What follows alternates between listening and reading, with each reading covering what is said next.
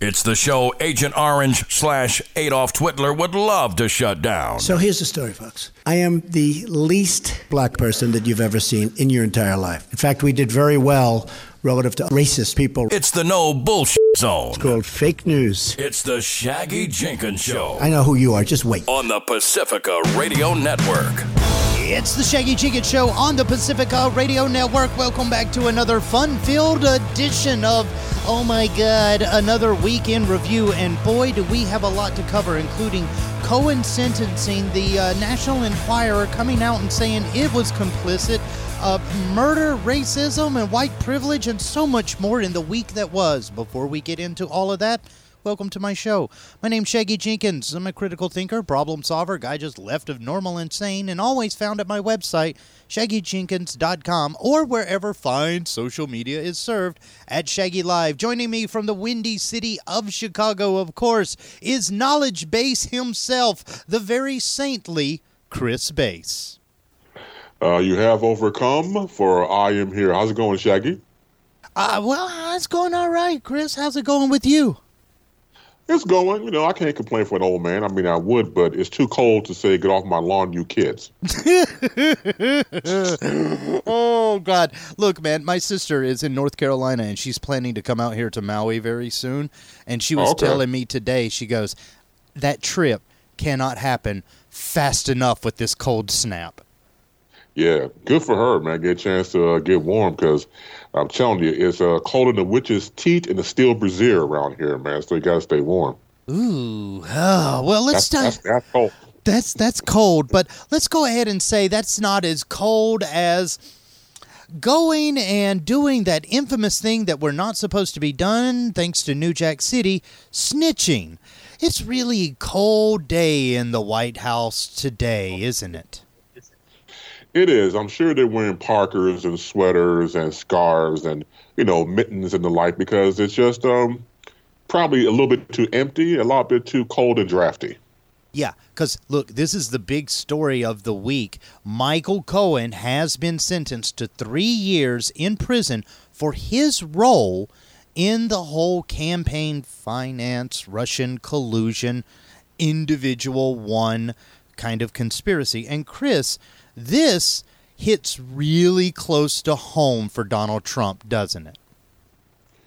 Well, as we know by now, you know, when you do all that fixing, he was called the fixer for 10 years, and helping him out getting into, you know, the presidency, he expected, like most people, to, you know, work in the White House, to have some sort of position or accompaniment of the president, and never got it at all. So you would think that, again, what I said before, nothing has no more fury than a Cohen scorned. And I think he felt some sort of way and realized that if he was able to turn his back on 45, he did just that. Yeah, and this is the thing about his testimony. It is, in a word, very damning, because what he is basically alleging to have done is to manipulate an election by paying off somebody for silence.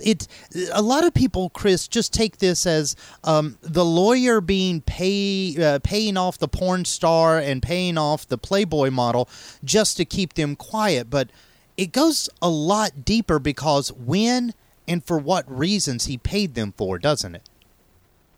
Well, yes, because he realized, and his team realized, his team meaning Cohen, that this come back to hurt him and come back to bite him. So what you do, of course, you give the hush money to the people to be quiet, shush, don't say anything, because we have bigger stakes right here. So you give them the hush money to be quiet and move along with business as usual. Yeah, and well, when it comes to business as usual with Michael Cohen, this is the thing. He said that business as usual is absolutely 180 degrees different than the narrative put forward by Donald Trump, Rudy Giuliani, and everybody in Trump's defense right now. Now, this is my question for you. When it comes to this Cohen findings report, the actual thing that was filed, how much of this leads directly back to the White House? All of it. You got to remember back in April when meaning Cohen's office was raided, his other departments were raided because he was doing something nefarious and illegal. So when you go back to that, of course, once again, being a fixer, this man fixed everything for Donald Trump. So if you combine that with the fact that having that history, that yes, all roads lead back to Trump. So look at the timeline of the whole thing. I can only imagine what the FBI got out of all the papers and information they got from him. Yeah, because see, here's the deal. In kind of one of the biggest twists to this story, and I am talking like M. Night Shyamalan level of twisting here, the National Enquirer, the magazine that is kind of owned by a friend of Donald Trump's, the National Enquirer has come forward and said in a statement that AMI did process a payment of $150,000 to Karen McDougal for her to remain silent in order to influence public opinion about a candidate in the 2016 election. With this statement being added from the National Enquirer backing up what Cohen said, how likely is Trump to still deny this reality? There's always a line that says, commit to the bit. So if this is the biggest bit we've ever seen, Trump is going to go all the way with it. I don't know what you're talking about. It's not me. Somebody looked like me. Somebody had possible orange hair. He's going to go all the way with it because you got to stick with the lie. Because the lie has to be truthful for people to believe. Now, you don't believe it's the truth. That's why you have pushback. So he can say all he wants to. People know that the time is nigh. The time is near for Trump and all these implications coming forward. Now, this is the thing about Trump and this latest whole kind of Michael Cohen revelation. Now with the National Enquirer coming forward and saying, hey, look, we're backing up Cohen here and saying that, yes, indeed, we did, in fact, pay off somebody for too directly, I should say, influence the presidential election, public opinion.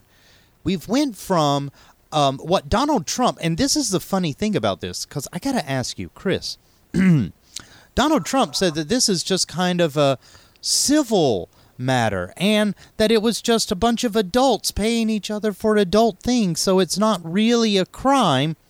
Is Donald Trump a legal expert? If he is, then I own Disney World. So, of course, no, he's not. And we all know this. So what's happening here is someone who constantly believes that everything he says will be embraced, going back to Trump. And we all know it's not going to happen. But he tries anyway. The man is in his 70s. He's not going to change. And he's got to stick with the story, like I said before in the conversation.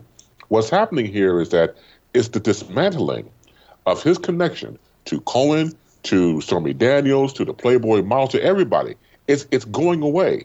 And so he knows that he has to continue this farce because he cannot admit that, I lied. No, it's too late. You're in too deep.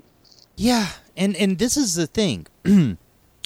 When we're talking deepness here, when we're talking about really getting into the deep, we are very deep in a case now that directly implicates the President of the United States in a federal offense. And Chris, here's the funny thing. Now, Representative Adam Schiff, right?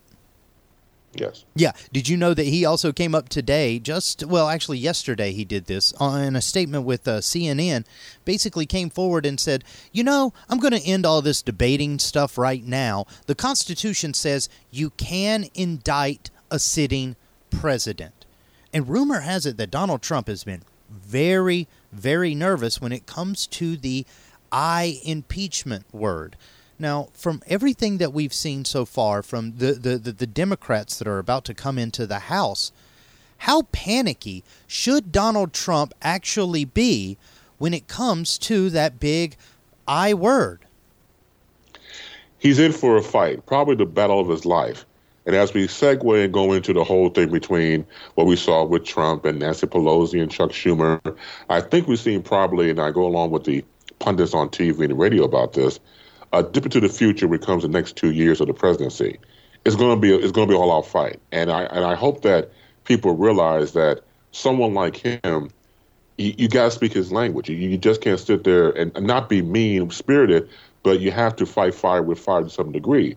Because if you try to be reasonable with the 45, this is not going to happen. You're going to be met with insults. You're going to be met with fire and brimstone, folding of the arms, I can't get my way, man-child behavior.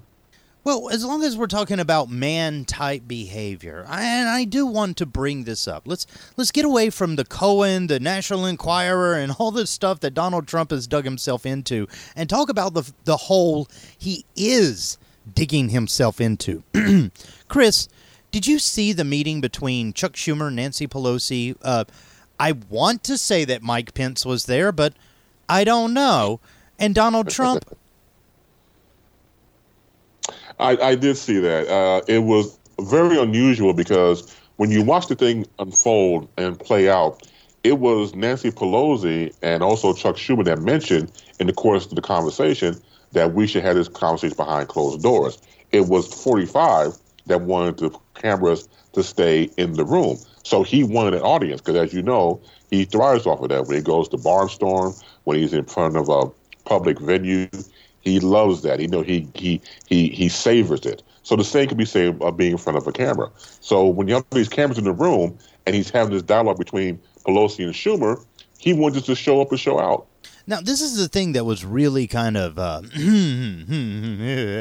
skin-crawlingly bad about this whole situation, Chris.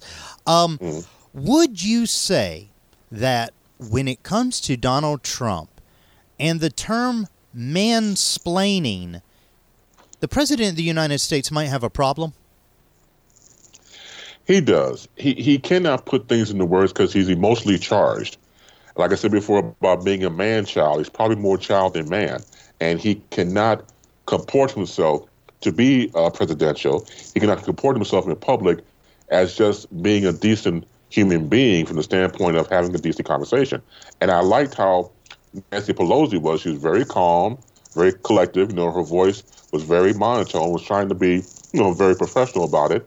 And again, with Trump, you got the insults and things of that nature. And don't be wrong, all three of them are going all forward. But when you look at him, going back to Trump, the body language, and all three of them were kind of like, one time sitting back and then sitting up and showing, how much they were trying to prove a point. Going back to Schumer real quick, Schumer told the president, he gave him out like a lifeline.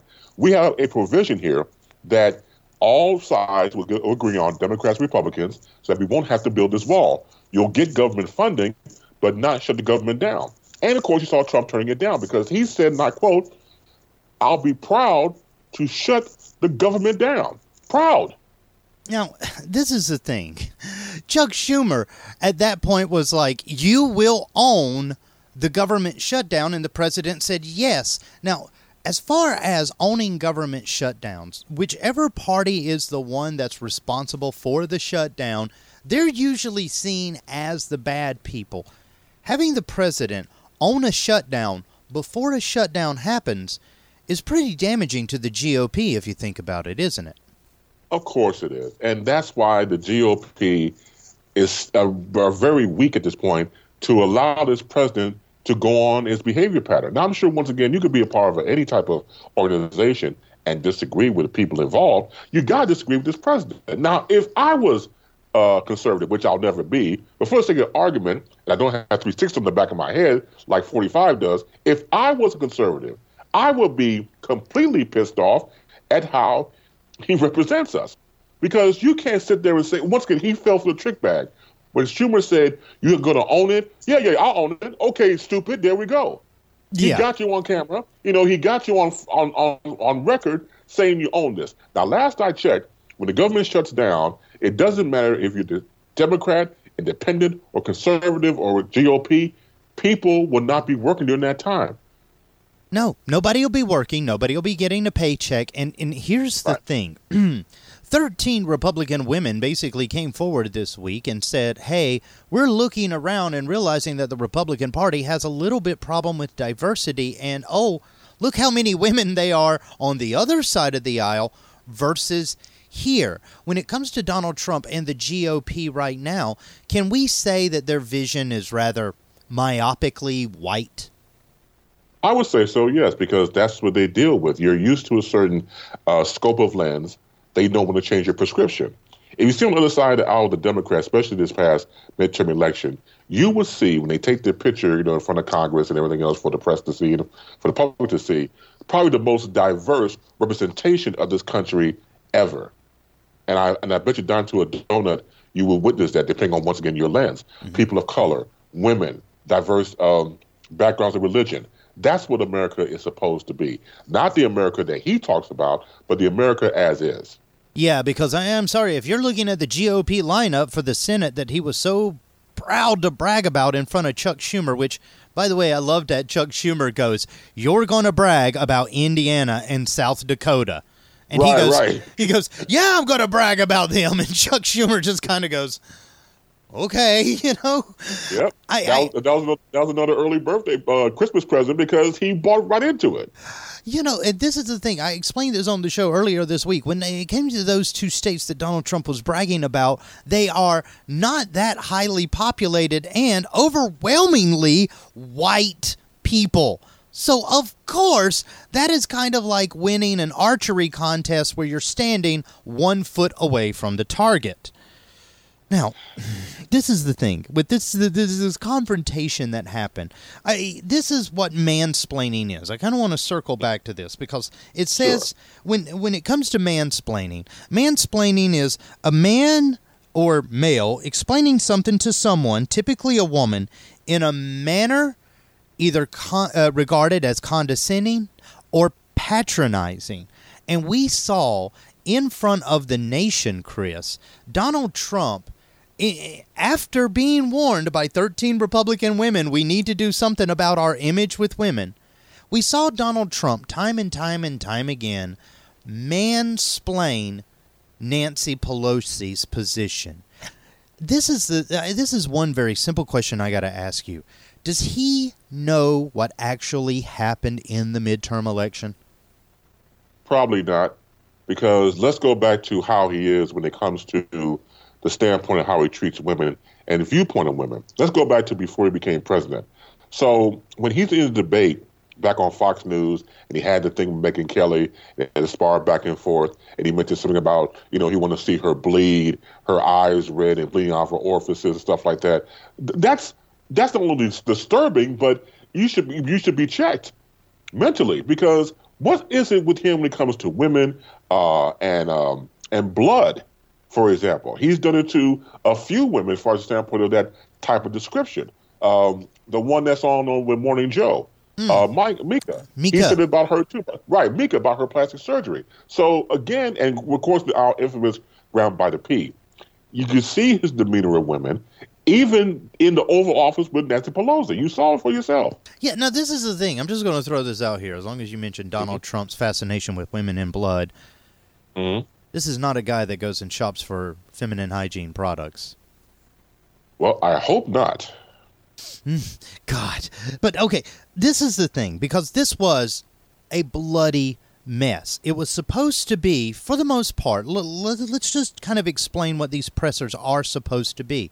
It's supposed to show the American public that the government is actually working together, despite the polarization that happens around the election cycles, because every time the election cycles come out, everybody's attack, and then there's these press conferences like this one was supposed to be, where it's like, okay, well, the attacks are over, and it's now back to the business of being a responsible government.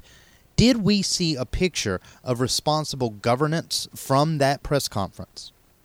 No, what we saw was, again, I reiterate, the next 2 years of government between this presidency and the new Democrats, of course, are coming in alongside Nancy Pelosi and Chuck Schumer. There was a quote that Pelosi said, "So I don't think we should have a debate in front of the press on this." Now, this is what Pelosi said, but again, Trump, again and again, was going on because, again, he loves the cameras.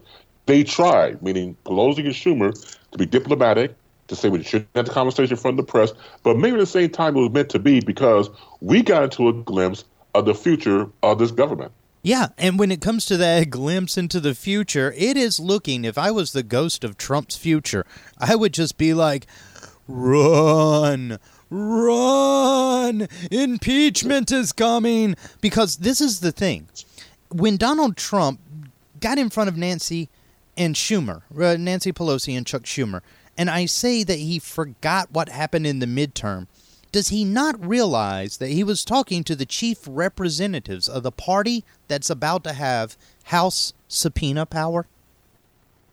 I don't think he recognizes their title. I think he just sees them as Nancy and Chuck, and that's about it. And as you said earlier in the conversation about Vice President Mike Pence, I mean, in the spirit of the holiday season, not a creature was stirring, not even a Pence. You know, I gotta say this. There is so many pictures going around on Twitter and on Facebook and even Instagram of hashtag Mike Pence sleeping. Did it actually look like, because I watched the whole thing, and I mean, he looked like zombie Pence for sure, but did you notice that he kind of called some 40 winks in this? Probably 45 winks to be in line with his boss. You know, he pretty much laid in the cut. You know, I'm going to let them fight. I'll just sit back and dream of presidencies dancing in my head.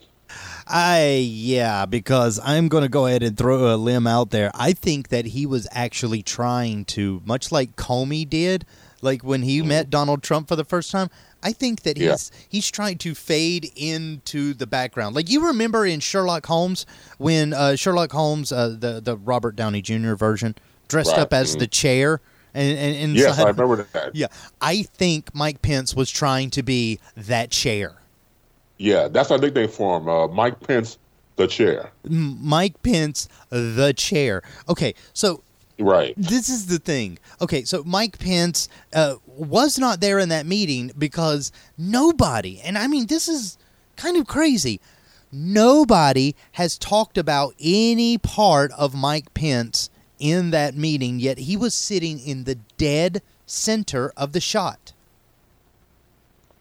And, you know, I think that was done on purpose. You know, we may not give Mike Pence a little more credit than we want to give him. I mean, he's probably sitting back waiting for Trump to continue to open mouth, insert gas, constantly put his foot and all the body parts in his mouth.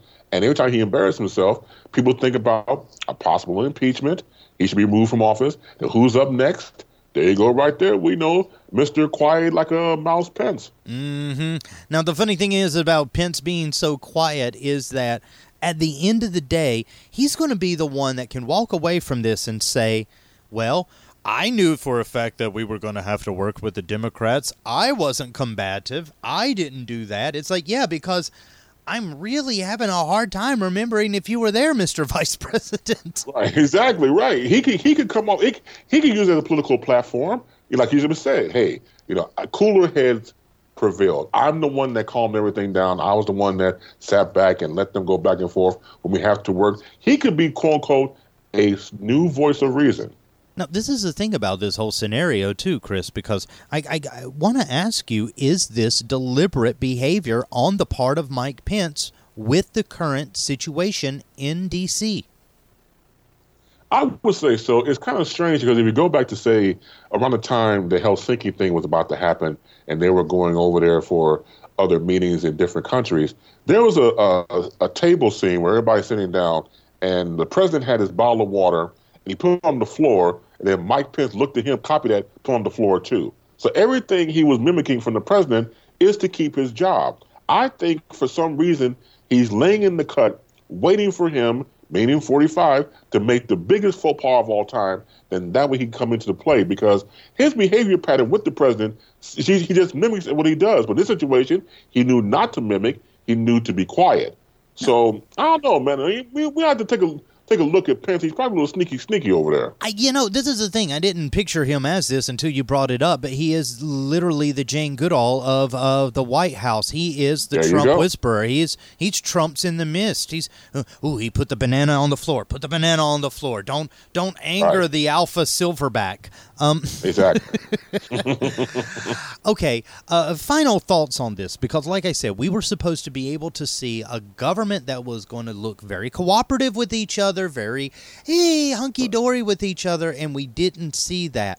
Is this looking good for the rest of the country, Chris? No, it doesn't, because we're always in the crossfire as citizens of this country.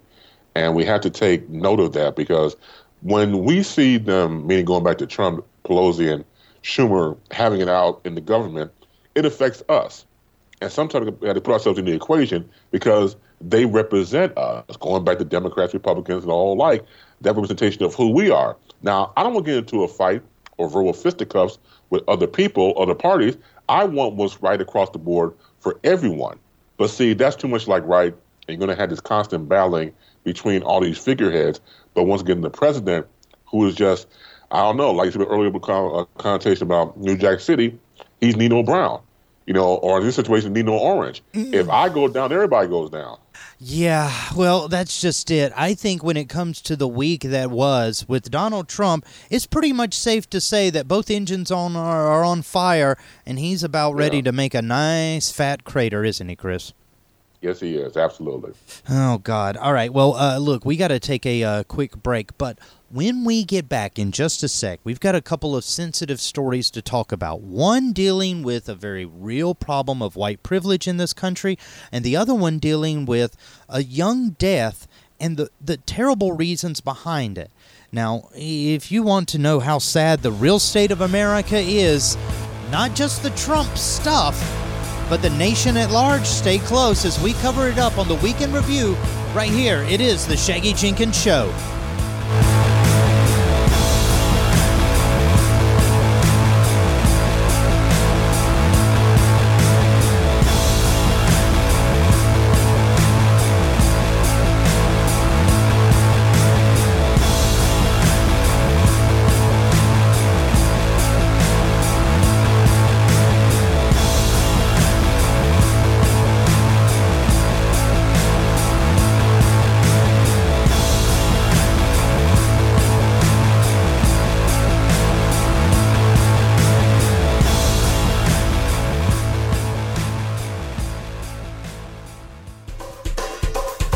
This is Scientific American's 60-Second Science. I'm Christopher Intagliata.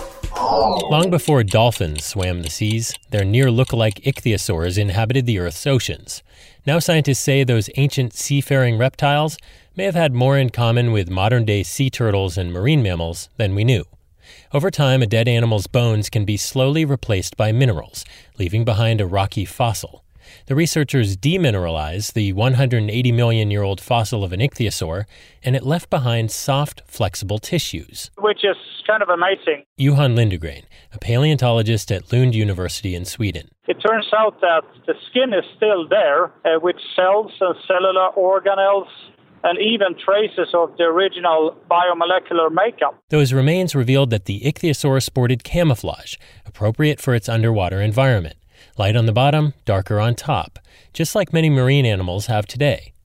The researchers also found a black, glossy substance that was harder to identify, so they collected dead sea turtles and porpoises and mimicked fossilization by heating and squashing the creature's skin, which led them to realize that the darker substance in the ichthyosaur fossil must be blubber. So from having blubber, we can say that to some extent the ichthyosaurs, they must have been warm-blooded, so to say, at least to the same degree as the modern leatherback turtle. The write-up and photos of the fossil are in the journal Nature.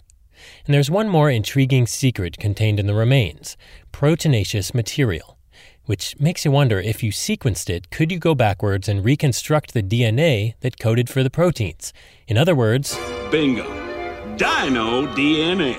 Of course, ichthyosaurs were not dinosaurs, but the Jurassic Park methodology is what's important. So could we resurrect one starting from their protein sequences? Yeah, well, perhaps.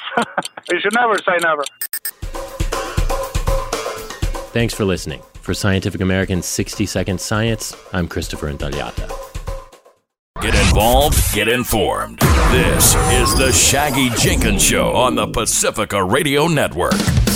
It's the Shaggy Jenkins Show on the Pacifica Radio Network. Welcome back to it. If you have never checked out anything about this show and want to learn more about it, go to our website, at shaggyjenkins.com or wherever fine social media is served. Look for me at Shaggy Live. Now, this is the big show of the week, and it's the one where we have to go through the big stories, and no man's brain is bigger when it comes to these kind of things than correspondent from Chicago, the man, the myth, the information base. Please give it up for Saint Chris Bass.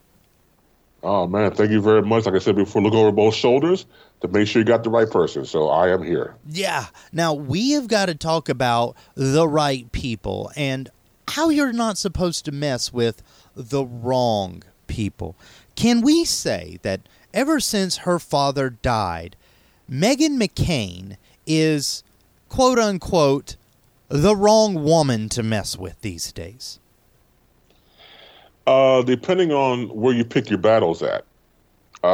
She is a person that's very combative. The staff of The View behind the scenes call her the Ice Princess. I believe that. And she's just one of those people that, as a conservative, again, I would be embarrassed because you don't have to behave in that type of manner of behavior. You don't have to be mean. Yeah, and well, this is the thing, though. We always ascribe the meanness of the Republicans and the conservative movement to men. When it comes to Meghan McCain, you know, she's proven once and for all the bitch is back. Now, This is the thing about her latest kind of, well, public outcry. This is the thing. She kind of got mad for all the wrong reasons over Trump's latest ousting, did she not? Yeah, she did. And I said it before on my show and other programs before. I watch The View. When I get up in the morning and I have my tea and go over notes of the day, I'm going over talking head programs like The View, depending on who's the guest I like. I can like anybody from Senator Chuck Schumer to, say, actor Michael B. Jordan. So it varies across the board. So I do watch it. And I noticed over time with the entrance, the starring of Meghan McCain, who formerly was on Fox, she has a habit of feeling that she's the only person on the panel. She don't get no love, and nobody's embracing her. But again, we look at her stance on how it is. She was very unpopular amongst her, other co-hosts and the audience. And she has this thing real quick about audience embracement. She has a habit of turning to the audience. If they clap for her, it's like, oh, you like me, you really, really like me type thing. And I was like, that's kind of embarrassing, to have that type. Not saying that you shouldn't appreciate somebody applauding for you, but because it's very limited, when it happens, it's like, oh, let's go out and celebrate. Everybody's applauding for me. Now, this is the thing about that whole debacle that it went down, okay? When it come to the news this week that everybody was thinking was going to be the big narrative, which was John Kelly out by the end of the year. Everybody thought that was going to be the bombshell as we started this week, and then the other bombshell started happening. But this is the thing about the John Kelly story. John Kelly is a man that dare I say, Chris, has a reputation for being a little bit of a bigot, misogynistic racist, does he not? Absolutely. Now, when it comes to his behavior in the past, John Kelly has really pulled no punches whatsoever about, I guess you could say, making it known that he does not give a flying F about what people think. He's famously supported the child separation policy at the border.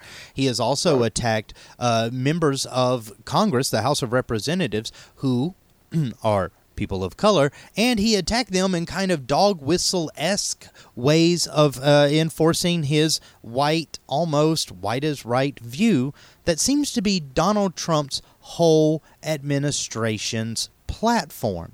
So this is the thing. And I'm analyzing this from, we talked last week about him not being really the adult in the room, and we went over the whole fact that as much as the GOP pinned their hopes on this guy, he really didn't have any effect in taming down a Donald Trump. But was he, from a moral and ethical standpoint, Chris, was this guy really the right superhero for these people? I think at the beginning, yes. If you look at it from the standpoint, again, about being, quote unquote, the adult in the room, being a general, having the acumen of the military, and you would think that type of discipline, that type of acumen coming into a White House is obviously in disarray, that he will provide some leadership, some ground rules, things of that nature. But when you mention about, supporting the acts of the Mexican-U.S. border, separating of families and things of that nature, and going back to, say, the Congresswoman, Frederica, I think it was Wilson, I get her name correct? Yes, you did. From Florida, that type of situation, going after her and then not apologizing for his remarks and going to stand true to what he believed in, that gave me pause. Because like everybody else, I could put politics to the side for the betterment of the government. I may not like the government, but I like the president. For everybody involved, I support what America should stand for. But he went in there and just did not have the wherewithal to have leadership, to have what we thought could be a good acumen, and it just fell to pieces. It really did, because this is the thing. John Kelly, as the supposed adult in the room, and getting back to what kicked this whole thing off, Meghan McCain's whole, reaction towards it. Look, when it comes to the GOP, they're openly applauding people with questionable moral thinkings. And John Kelly, at the end of the day, was just as questionable as the next guy in Trump's inner circle, wasn't he? Of course he was. And in the era now of 24-hour media and the internet, you will be fact-checked. So you just can't get away with saying stuff, say, 25 years ago, with a maybe longer process to interview. These interviews, from the standpoint of somebody's background or investigating, could be a little more quicker to the timeline. So no matter who you are, what you say is going to come up for question for who you are and what you said. So you just can't have a certain personality and people say, wait a minute, that's not right. Or wait a minute, he said that? Now, wait a minute. So people go question you all the time. So going back to Kelly, in his whole time in the White House, you can't have two masters. What I mean by that is maybe Trump and Kelly were too much alike. Somebody has to go. Yeah. Now, and this is the thing too, because as long as we're talking about people that are masters and top-down kind of thinking in this country, as goes the attitude toward civilization, society, openness, acceptance, equality, as the attitude in the White House goes, so goes the country. And we saw that example when it came to Megyn Kelly jumping to the defense of John Kelly, who has in the past, Meghan McCain, jumping to the defense of John Kelly, who has in the past shown some rather racially biased thinking. And a story this week out of Alabama, Chris, not only did it break my heart, but it's kind of saying why this kind of stuff that people like John Kelly and Donald Trump do openly, why it's dangerous. This week, it came out that a 9-year-old girl by the name of Mackenzie Adams had committed suicide because, as a young black girl, she was being picked on for having a white male classmate friend. Nothing romantic. She's 9 years old. It was just a friendship, somebody that she shared some common interest in stuff. And Chris, I'm not going to give this story away. I'm going to let you take it from here because I almost broke down the last time I had to say this. Why did she commit suicide? She committed suicide because her classmates were getting on her for having a white friend. Some of the comments that they said that she was bullied the entire school year with words such as kill yourself, you think you're white because you ride with that white boy, you ugly black bitch, just die. And when I was reading this, like you, I got tears in my eyes. I got 2 daughters. And I was reading this, I'm like, first of all, that got to my mindset was, where did these children get this you die and kill yourself mentality from? These are children. Now, let's go back to when I went to grammar school, which was, of course, walking to school 25 miles and, brick and mortar type stuff. I didn't hear anything about when I was bullied about killing myself. Never. It was never that. But what kind of mentality, where is this coming from? It's coming from the parents is it coming from the internet? When you hear this type of language, that is detrimental. They shouldn't be using language like that in the first place. The bullying is going to continue on. I'm glad nowadays people see how much bullying is vitally important, because I think with certain people in administrations, not all of them, I think kind of brushed away as a rite of passage. No, this is possible life and death. We see this happening. This young girl had transferred from a school prior to this time because of bullying. So now she goes from one school to another school, and the same thing happens, if not worse, and she unfortunately hangs herself. Yeah, and this is the thing. She is not a lone story. Although that her age made her national headlines, Chris, overwhelmingly in the United States, we underreport people of color, minority communities, suicide death rates. And we do that because reasons. Now, when it comes to this story, though, and I hate to say this, but this is not an uncommon story in America, is it? No, it's not. And that goes back to the media not covering it because, again, the media has its standards of what they deem as important. So that's a whole different conversation for another program. But at this time right now, talking about this young girl, when you look at the pressure that children have, for example, when you and I were going to school, this is way before the internet, obviously, we left school, depending on your time, in my situation, 3:15.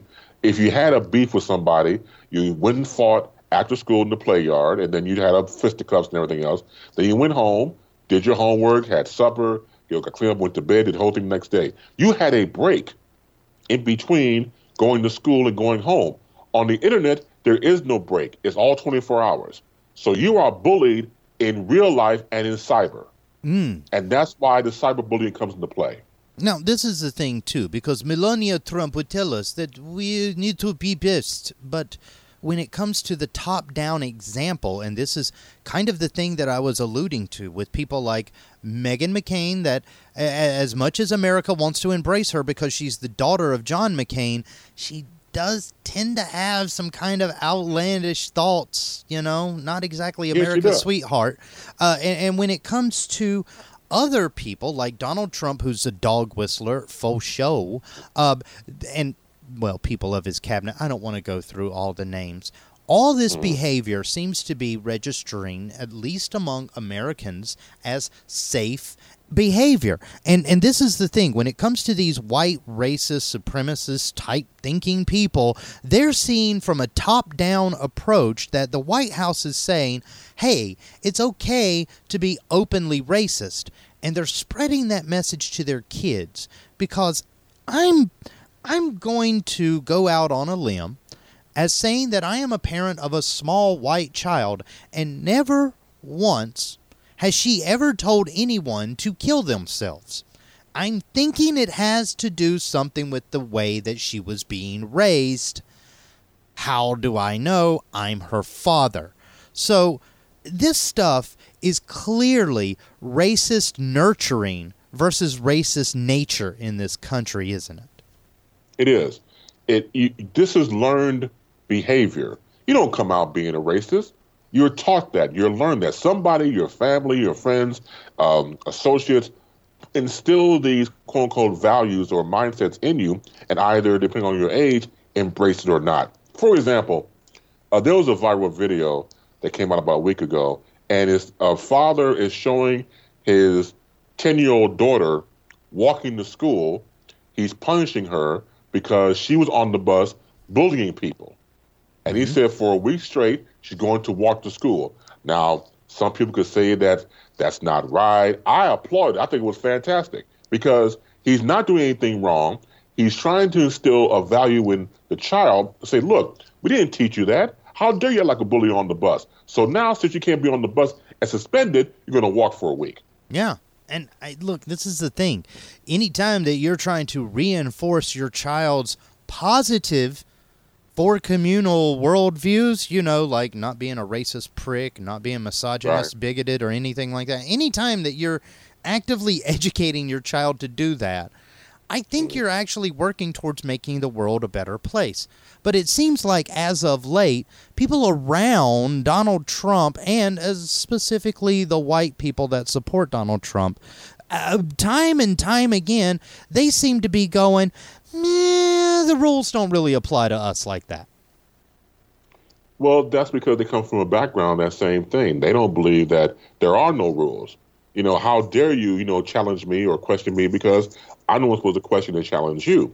It must be great. It must be, fantastic to have an ego where you think that the rules don't apply to you, that you are just above everybody, that you must be, somewhat immortal in your behavioral pattern. And it must be swell. It really must be. I don't have that, but it must be fantastic if you do. Yeah, well, look, here's the thing, because when you talk about what it's like to have that feeling of, I can do no wrong, the sad fact of the matter is, Chris, that there's real-world examples to white people, time and time again, that maybe, just maybe, the rules don't apply to them like they do to everybody else. And this is the example I'm going to give you, is this case of a young fraternity president who was found guilty of raping and drugging a young lady and basically sent upon his merry little way with a $400 sentence and some probation.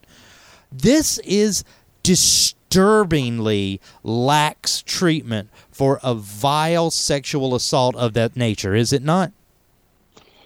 It is, Shaggy. Again, Jacob Walter Anderson, who's now 23 years old, was given a $400 fine, recommended 3 years probation, ongoing psychological, alcoholic, and substance abuse counseling, not registered as a sex offender. And all this privilege, and it is privilege, I don't give a damn what people think about it, it is privilege to go through this. And this may be more prevalent than we're allowed to see. This may be the main thing going on. Now, here's the thing that I thought was interesting. So the judge has approved probation for men accused of assaulting Baylor students during this time. And I believe the judge is a former Baylor alumni. Okay. So this is kind of a little nepotism, is it not? Exactly. And I haven't got the whole information in front of me, but I thought about it. Maybe he's doing it only for representation and nepotism of Baylor, but maybe because I wonder if he himself had committed to a fraternity.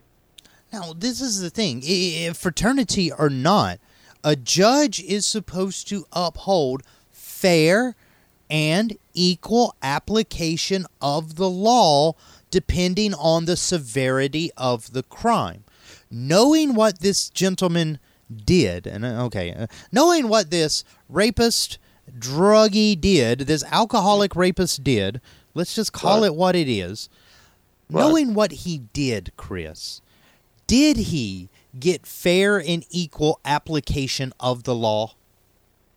For him. See, that goes back to the judge's mentality. With the judge, is it law first and then doing the right thing, or is it fraternity first, then the law? So we don't know what his mentality is. If this is true, that he has approved probation for men accused of assaulting Baylor students, then he's obviously showing nepotism, like you said, favoritism, and he's judging the law as he deems it, not as the law itself.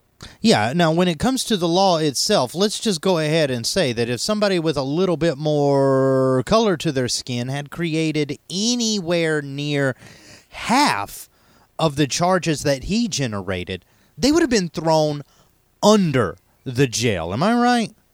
They would be destroyed and put into cremation to help the cement to make the jail foundation.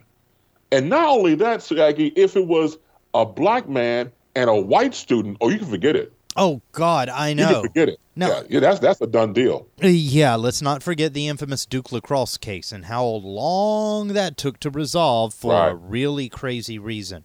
But this case particularly bothers me because, look, I try time and time again to come on this program and say, hey, America's getting better. America is getting more equal. Oh, my God, look, not too long ago, we celebrated things like marriage equality, and we're working towards all this progress. Now Donald Trump's come along, and time again, I find myself going in front of people and saying, look, I don't know what's wrong with these honkies. I'm seriously over these crackers. I have tried my best, and I just don't know what to do. Chris, when it comes to the kind of message that we're sending out to other races in this country right now, do you think that we're showing them all men and women are created equal, or are we showing them a very scary, scary path that America seems reluctant to turn off of? I think we're doing the latter. I think that we're holding up a mirror to America, and the reflection is not well to witness and see.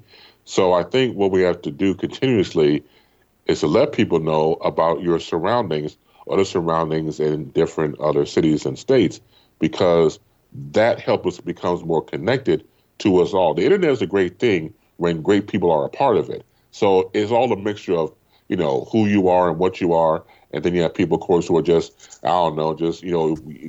stupid, asshole people that get on the internet and do their thing and become cyberbullies and the like. So it's a great thing for educating us all, but don't be surprised if people out there have an ulterior motive. Now, this is the thing, because there's also a very interesting angle of this. So, this guy was a president of a fraternity, and if you know anything about the college experience and fraternities in general, this is where the next generation of business acumen, governmental leaders, doctors, and lawyers, this is where our leaders come from. And in kind of a big expose story this week that I put up on the Shaggy Jenkins show page on Facebook, there was pictures of ritualistic hazing, ritualistic overconsumption of alcohol, things that, like showing penis and running around naked, things like this behavior is just almost to the level of illegality, encouraged in massive amounts of numbers. And Chris, time and time again, these people that come from these debaucherous, horrible fraternities end up being the guys in charge of how life is in America. So with this latest case of a 23-year-old guy that's getting $400, 3 years probation for drugging and raping a girl one day because he's not a registered sex offender, and eventually this stuff can go back, and there will be some lawyer that does this, goes back and tries to expunge it from his record. This cracker is going to go ahead and skate through life unharmed, yet he's done permanent damage to his victim. So I'm just going to bring up a very, very simple question that I'm going to ask directly from my people to everybody else. And Chris, you're the representation of everyone else. Look, is it safe to say that white privilege is something institutionalized in the United States, and that very horrible people use it to get by when they create atrocious acts like this young man, and then later go on to make decisions about all of us? Yes. No. Because it's generational. So you got to think of what you just said. When you mentioned about these people becoming, future lawyers, future doctors, or administrators and everything else, depending on who they are, they can go into their respective jobs and do quite well and flourish. But going back to the whole privilege thing, when you have someone like, for example, this judge who pretty much, not even going to slap on the wrist, just open the door and say, walk through it and you're free. In that situation, somebody got to replace him.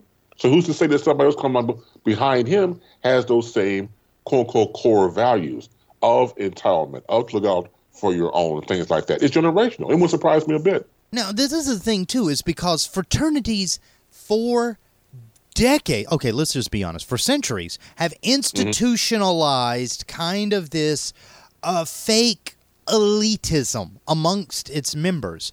And when it comes to fraternities in the United States, a country that is, let's just go ahead and say, overwhelmingly despairing against minorities entering the college experience in meaningful numbers, fraternities overwhelmingly are starting to become the breeding ground for white hate leaders of tomorrow. And Chris, nobody's pulling any checks on this. So should we be worried right now? We should be concerned, yes, absolutely. And let me put this on the table. I know people personally, like my cousin and a good friend of mine who works in, different fields, that they were a part of a fraternity and sororities type. They do the great things in the community. I've seen it myself. And I think what happens is that on a national front, you get that tarnished stain because not all fraternity sororities are like that. But when people look at it from one broad brush perspective, they tend to say and whitewash or blackwash or whatever brush you have the whole thing. And let's not forget that there's also rumblings when it comes to white fraternities and black fraternities and other fraternities of people of color. They rock and roll with each other too. They have differences, and there's still race problems within the fraternities. It's a damn shame, but hey, I'll go back to what Dr. West said, Dr. Cornel West, before he lost his mind, when he had a book called Race Matters. Okay, that's a must read. I highly recommend that book. Well, this is the thing, because we're going to run out in time here. So in about 30 seconds or less, Chris, with all of these headlines that we have just went through, is it safe to say that America still hasn't learned from its racist past, and this week has given us some very terrible lessons in that? It's terrible lessons, and racism will always be alive and well as long as it's taught. I will take this time to say the following. For people out there who have lost a loved one to any form of destroying themselves or suicide, National Suicide Prevention Hotline, 1-800-273-8255. Please call them. Yeah. Hey, and for everybody, thanks for joining us for this weekend review. We've got to go. Until next time, love you, mean it. Gate in by. We're out.